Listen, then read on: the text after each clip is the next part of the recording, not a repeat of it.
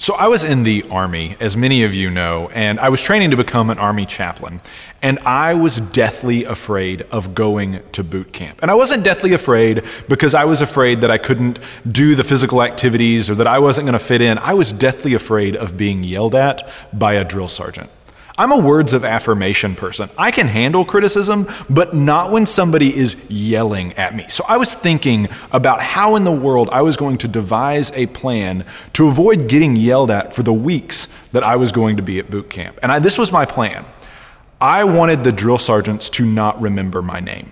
I wanted them to not know who I was. I didn't want to be the best, and I didn't want to be the worst. I wanted to be so middle of the road that they would have no idea that I was even there. In fact, if I could have found camouflage to wear that would have hidden me from the other people in camouflage, I would have done it. That's how insecure and scared I was. In fact, when I was in my uniform, I was so insecure. I was an officer, and I was outranking several people. When you're an officer, you're supposed to salute after you've been saluted too when someone's an enlisted soldier. And I saw somebody, and I could have sworn he was a colonel, and I saluted him first, and it turns out he was just a low-ranking specialist, which nothing wrong with specialists, but for me, I thought for sure that I was going to get in trouble if I didn't salute this person, and they just laughed at me. I was so insecure when I was first in the Army. And insecurity is a funny thing. It has a way of showing up when we're experiencing something that's new.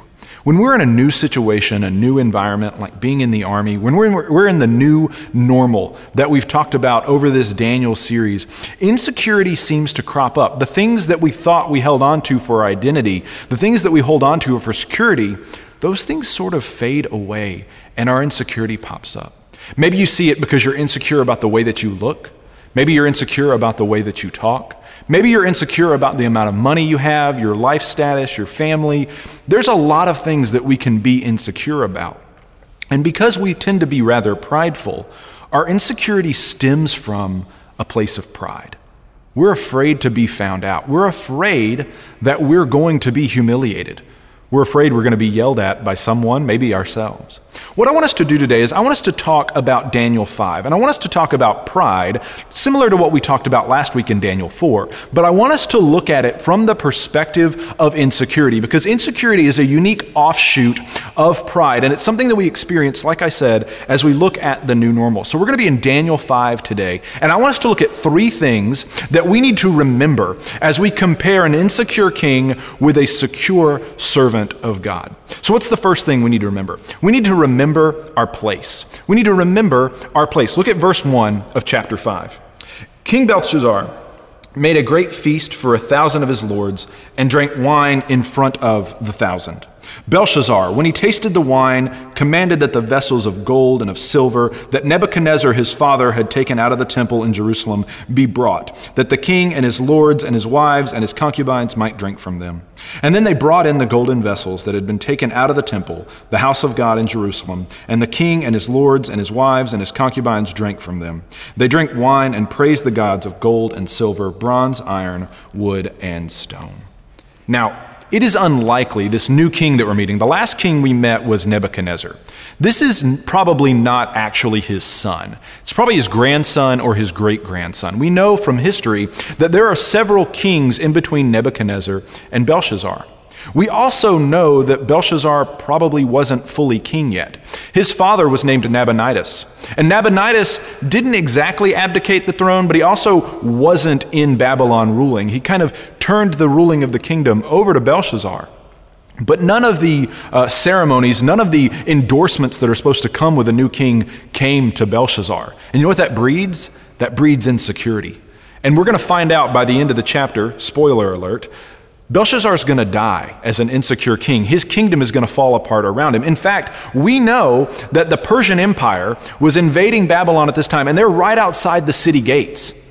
And so what does Belshazzar do? Does he put on armor? Does he rally the nobles? Does he rally the other leaders of his kingdom and say, we're going to charge. If we're going to go down, we're going to go down fighting. No, that's not what he does, because he's insecure. What he does instead is that he elects to throw a big banquet. And the reason why he throws a big banquet and he invites the vessels, the items, the utensils of the temple of God to be used is to show that he's big and bad. He's bigger than Yahweh. He's bigger than these defeated gods. Nebuchadnezzar may have taken these goods, but I'm actually going to use them because that's how unafraid I am. Even Nebuchadnezzar, who burned the temple to the ground, wasn't willing to do this. He had more respect than that. He's incredibly proud.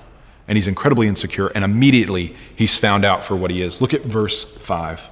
Immediately the fingers of a human hand appeared and wrote on the plaster of the wall of the king's palace, opposite the lampstand. And the king saw the hand as it wrote. And then the king's color changed. So what happened was he was rosy red with alcohol. Now, I'm a good Baptist. I don't know what people look like when they drink, but I imagine that he went from being rosy red to very, very pale. His color changed, and his thoughts alarmed him. He became possessed with, what is this thing? It's so terrifying to see.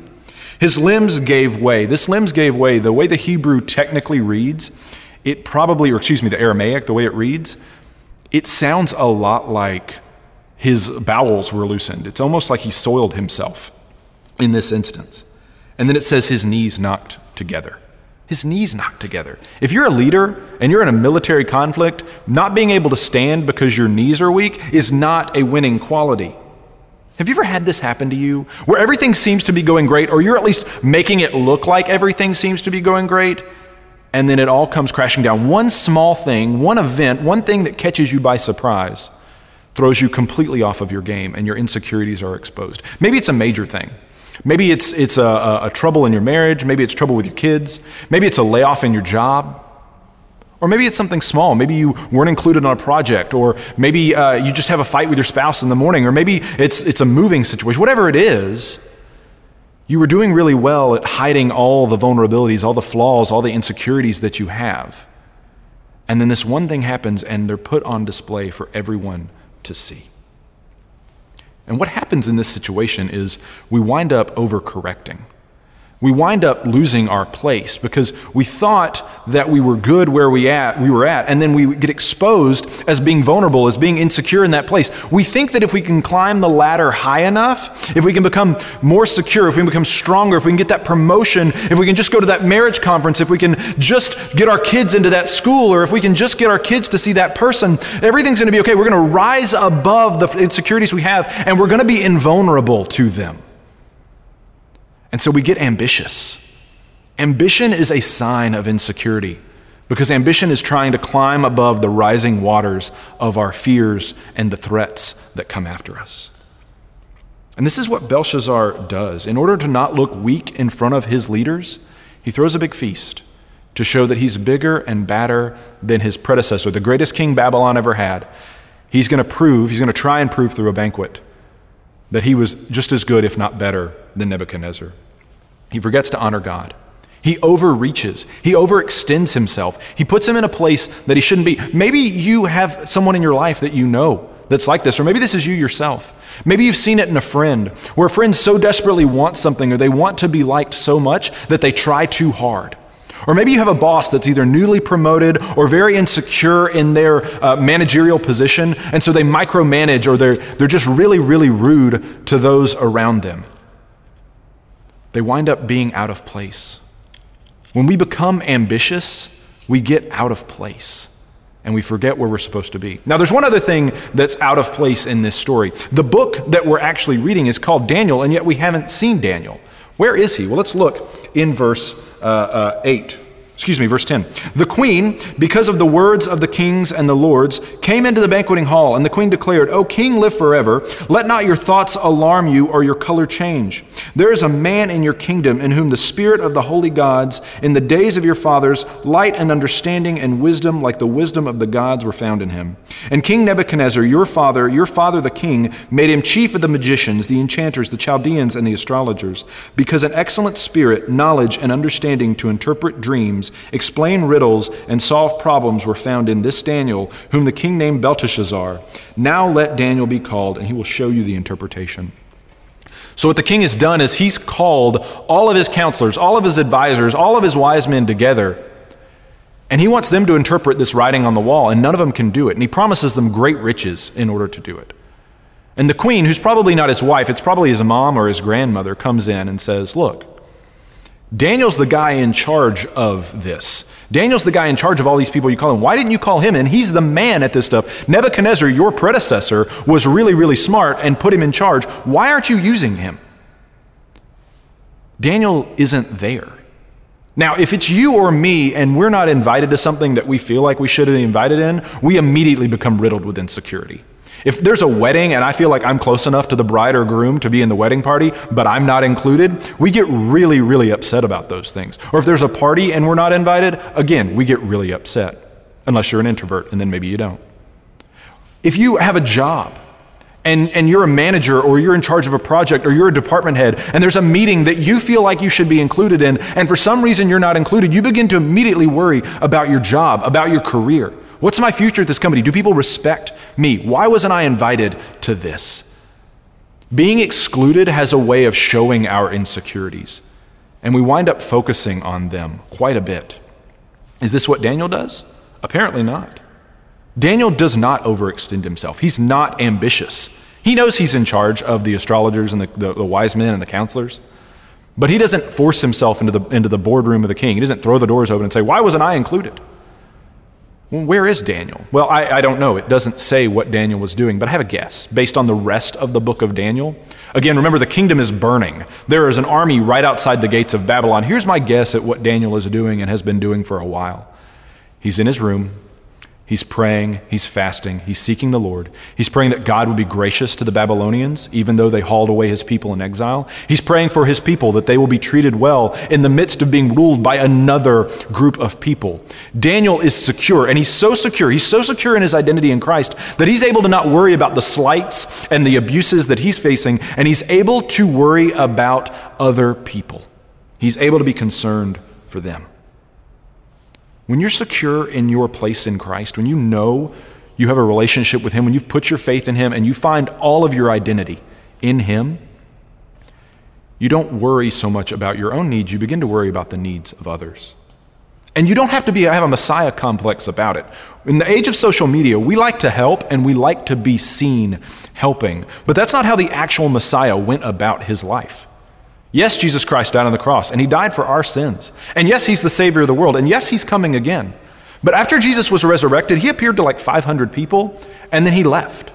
Now he's returning again, but it's not like Jesus went to Rome, kicked the door down of the Praetorium, and was like, all right, Emperor, I'm in charge now, because I'm the risen Lord. It's not what Jesus does. We so desperately want to help, but we also want to be seen helping, because we're insecure. Jesus is not like that. He's not like Belshazzar. He's not even like Nebuchadnezzar. He's a humble king who sacrifices to lift up other people. And he wants to lift you up. He wants to raise you out of the insecurity you feel, whether it's about the way you look, the way you talk, the way you act with other people, whether you're insecure about your job, your finances, your place in life, your race, your religion, whatever it is, Jesus Christ wants to lift you out of that insecurity, and he wants to rescue you. Now, we only can have this if we find our place. We know our place in Jesus Christ. Now, I want to make something very clear. Sometimes people use the expression, know your place, as a phrase of oppression. They use this so that people who have less power than them don't rise up against them. That's not the way I'm using this here. In fact, I would say if you know your place in Christ, we are better equipped to throw off oppressors. Jesus himself says that don't fear the person who can only kill the body, but fear the one who can kill the body and soul. Your life is secure with Jesus Christ. And so we are better able to throw off oppression. We're better able to throw off racism and injustice in our society if we know our place in Jesus Christ. Because it doesn't matter what they do to us now. We're secure in Christ, and we're better able to watch out for the injustices that are done to other people, not just to ourselves. So it is so critical that you know your place in Christ in order for us to move forward as a people and as the body of Christ. So we need to know our place, and our place is with Jesus Christ. But we also need to know about our past. We need to know about our past. I love this part of the story because Daniel and Belshazzar have a wonderful interaction. Have you ever watched an interaction between two people and neither one of them is super impressed with the other person? It's very awkward and strange, and that's exactly what we get here in this part of Daniel 5, an awkward interaction. Let's look at what Belshazzar says in verse 13. Then Daniel was brought in before the king, and the king answered and said to Daniel, "You are that Daniel." If anybody ever puts that in front of your name when they're talking to you, it's meant as a put down. "You are that Daniel, one of the exiles of Judah, whom the king my father brought from Judah. I have heard of you that the spirit of the gods is in you, and that the light and understanding and excellent wisdom are found in you." And then he goes on to kind of illustrate the reward. He reiterates the reward that he's going to offer to Daniel. He's going to make him third in the kingdom. He's going to put a robe on him and all this great stuff. Let's look at what Belshazzar says to Daniel in order to make sure that Daniel knows where he ranks in the scheme of things. One, he says, "You're that Daniel." Again, that's a put down. He's like, "I don't even know you." This is probably the first time they've talked. He says that you've come from Judah, which is a backwater. You're not a Babylonian. You're not great like the Babylonians. You're from Judah. Who cares? Then he says, "My father hauled away your fathers." Translation, this is schoolyard talk. "My dad beat up your dad" is basically what this means, which is very mature, Belshazzar. Well done. Well done. And then he says this. He says, "I have heard it said of you that you can do these things." There's skepticism there. He's saying, prove it. I've heard you can do this, but I want you to prove it now.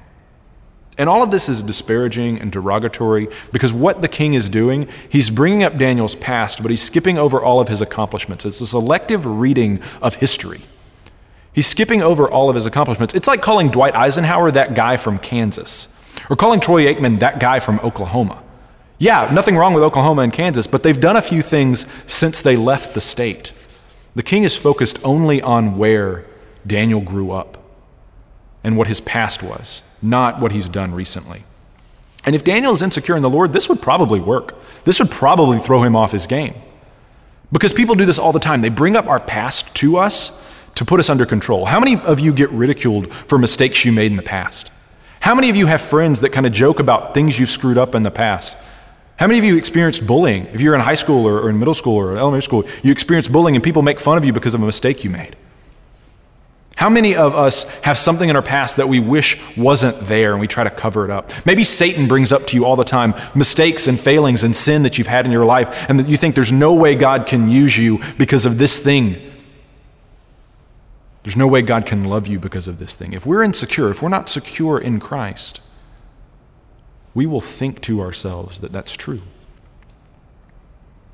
This is one of the greatest mistakes we make when it comes to our past. We give it too much weight. We give it way too much weight. We think there's no way God can love me. There's no way God can use me because of the mistakes I've made in my past. There's no way God can forgive me. He can forgive other people, but he can't forgive me. Let me tell you this. That's actually a special kind of pride. To think that God can't forgive you because your sins are so great, but God can forgive other people because theirs aren't as bad as you, that makes you special. That makes you a unique situation. That's a special kind of self-detrimental pride that's really messed up. But you need to know that God can forgive us no matter how great our sins are, no matter how much we've messed up. And Daniel, he's secure in the Lord. In fact, look what he says in verse 17.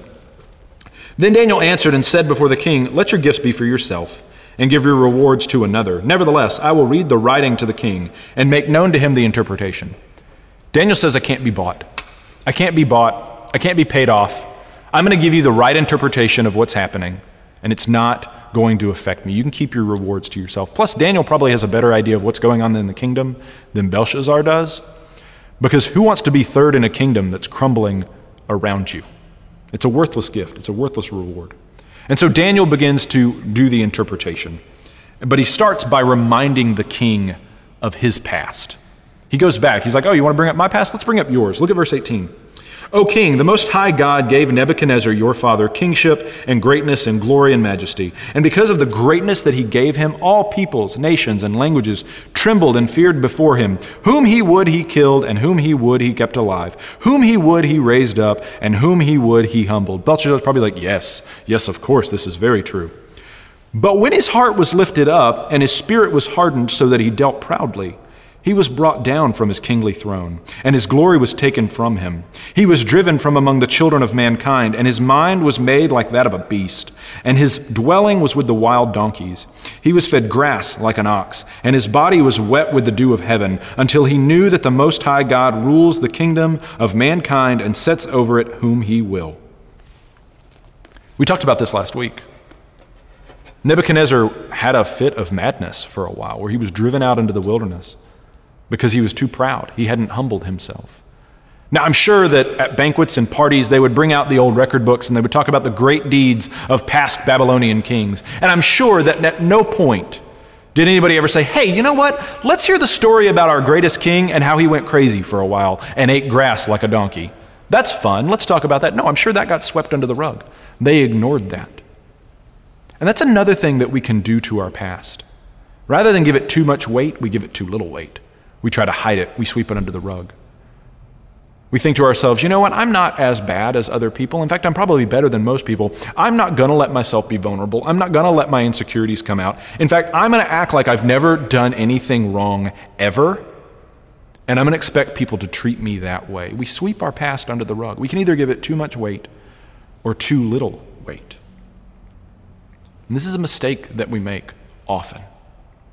And this is where I think one of Belshazzar's failings is so great, because he forgets.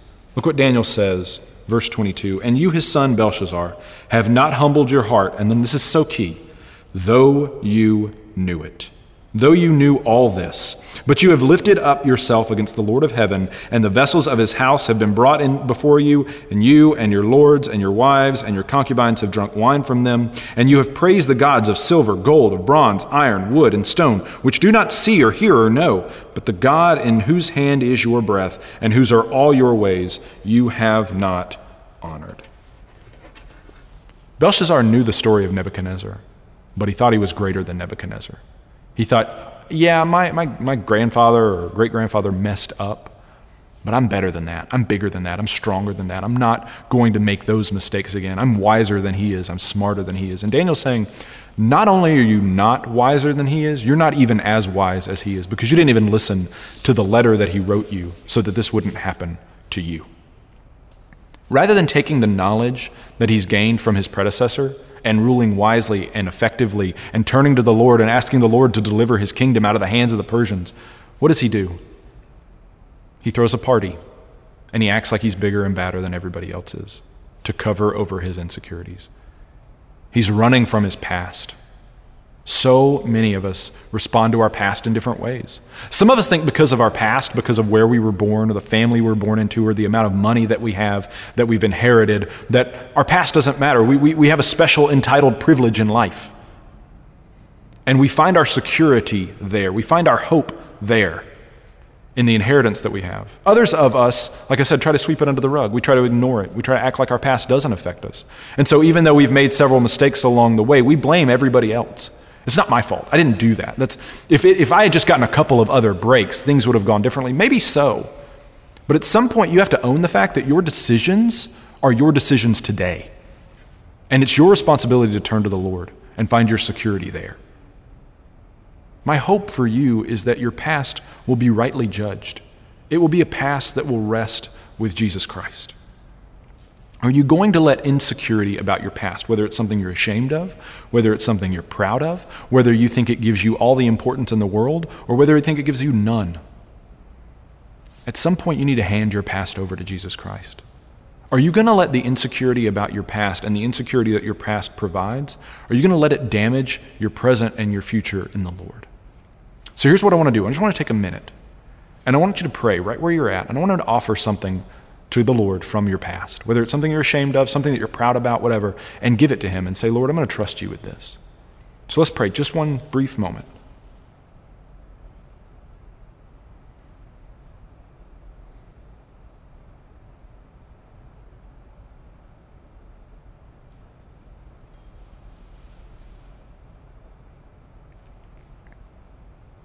Father, take our past, redeem them, rescue them. Use them to bring glory to yourself and to bring sanctification in our lives. Bring us to you. In your Son's name, amen. We need to leave our past behind. It creates insecurity, but we also need to think about a future, right? And our future is one that we will all have coming to us. We need to remember that we will all perish. We are all going to die. Look at verse 24. Then from his presence, and the hand was sent, and this writing was inscribed, and this is what the writing that was inscribed. Mene, mene, tekel, parsin. This is the interpretation of the matter. Mene, God has numbered the days of your kingdom and brought it to an end. Tekel, you have been weighed in the balances and found wanting. Perez, your kingdom is divided and given to the Medes and Persians. Then Belshazzar gave the command, and Daniel was clothed with purple. A chain of gold was put around his neck, and a proclamation was made about him that he should be the third ruler in the kingdom. That very night, Belshazzar the Chaldean king was killed, and Darius the Mede received the kingdom, being about 62 years old. Daniel solves the riddle on the wall, the writing on the wall. The words on the wall weren't a foreign language. It was probably more like a word puzzle. The words sounded like some Aramaic terms for measurements, for weights and measures. And so Daniel figures this out, obviously through divine inspiration and help. The word mene sounds like mina, which is the Aramaic word for weighed, for numbered. Tekel sounds like shekel, which is the one for weighed. And Perez sounds like parsin, which is essentially half shekel or divided. What Daniel tells him, as you read, is, look, you've been numbered, your days are numbered, you have been weighed, the worth, the contribution you've made to this kingdom has been weighed and found wanting, and you are going to die tonight, and your whole empire is going to be divided up. Now, I'm not going to spend a lot of time explaining what this means, because the truth of this passage should hit all of us like a truck. We are all going to die. Every single one of us.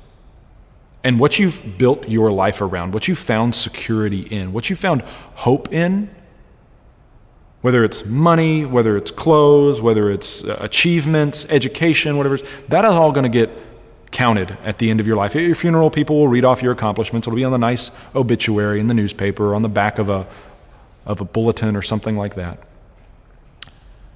That will be counted up. It will be weighed. And people will say, oh, they were a good person or they were a bad person.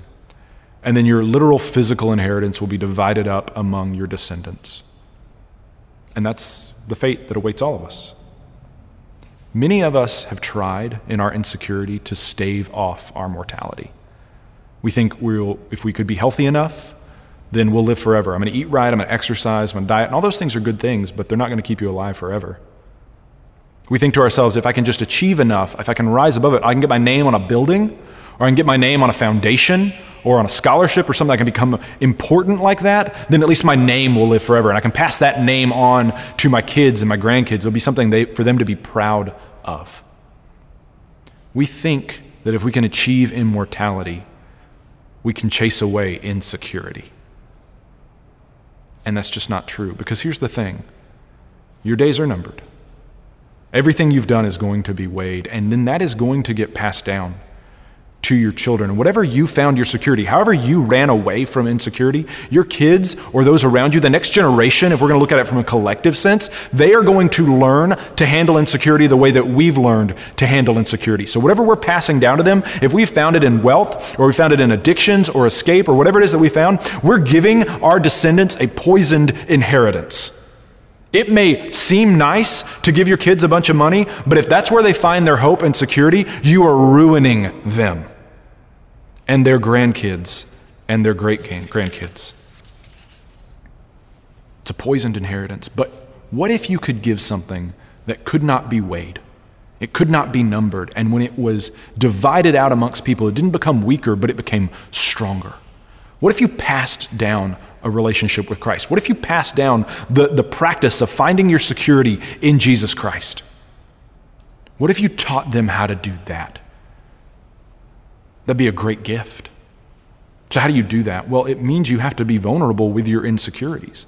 It means you have to show them that when you're insecure, when you're scared, when you're worried, when life hits you on the chin, you don't hide it, you don't lock down, you don't run away from it, but instead you show your kids and the next generation around you. Maybe you don't have any kids, but there are certainly younger people around you. Maybe you can show them how you find your hope and security in Christ.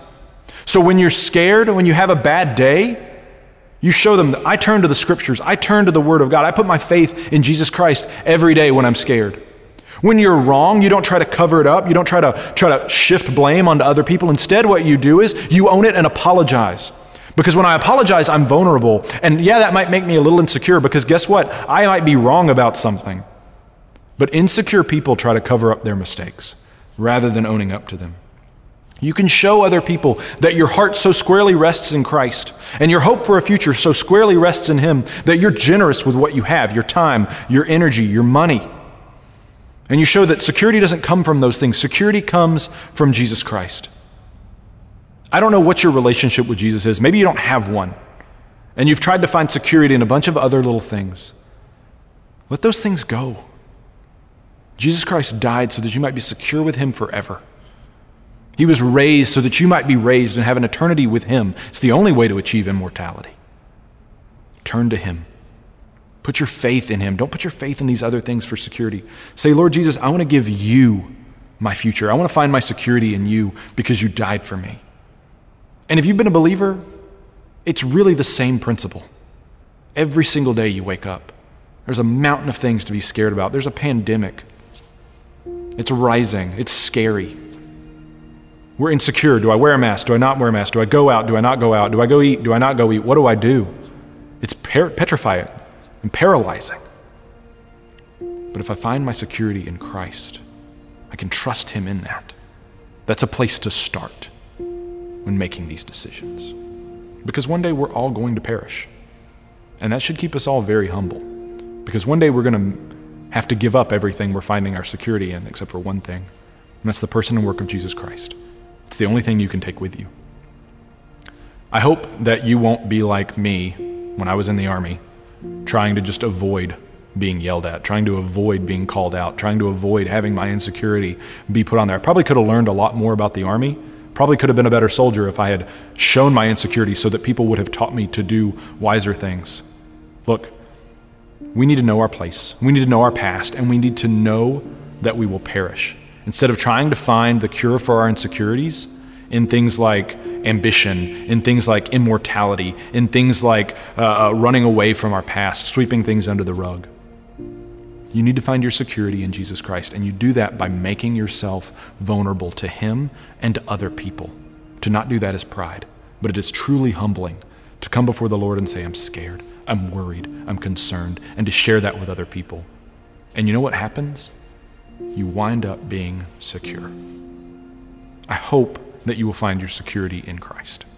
And I hope that you don't waste any time doing it.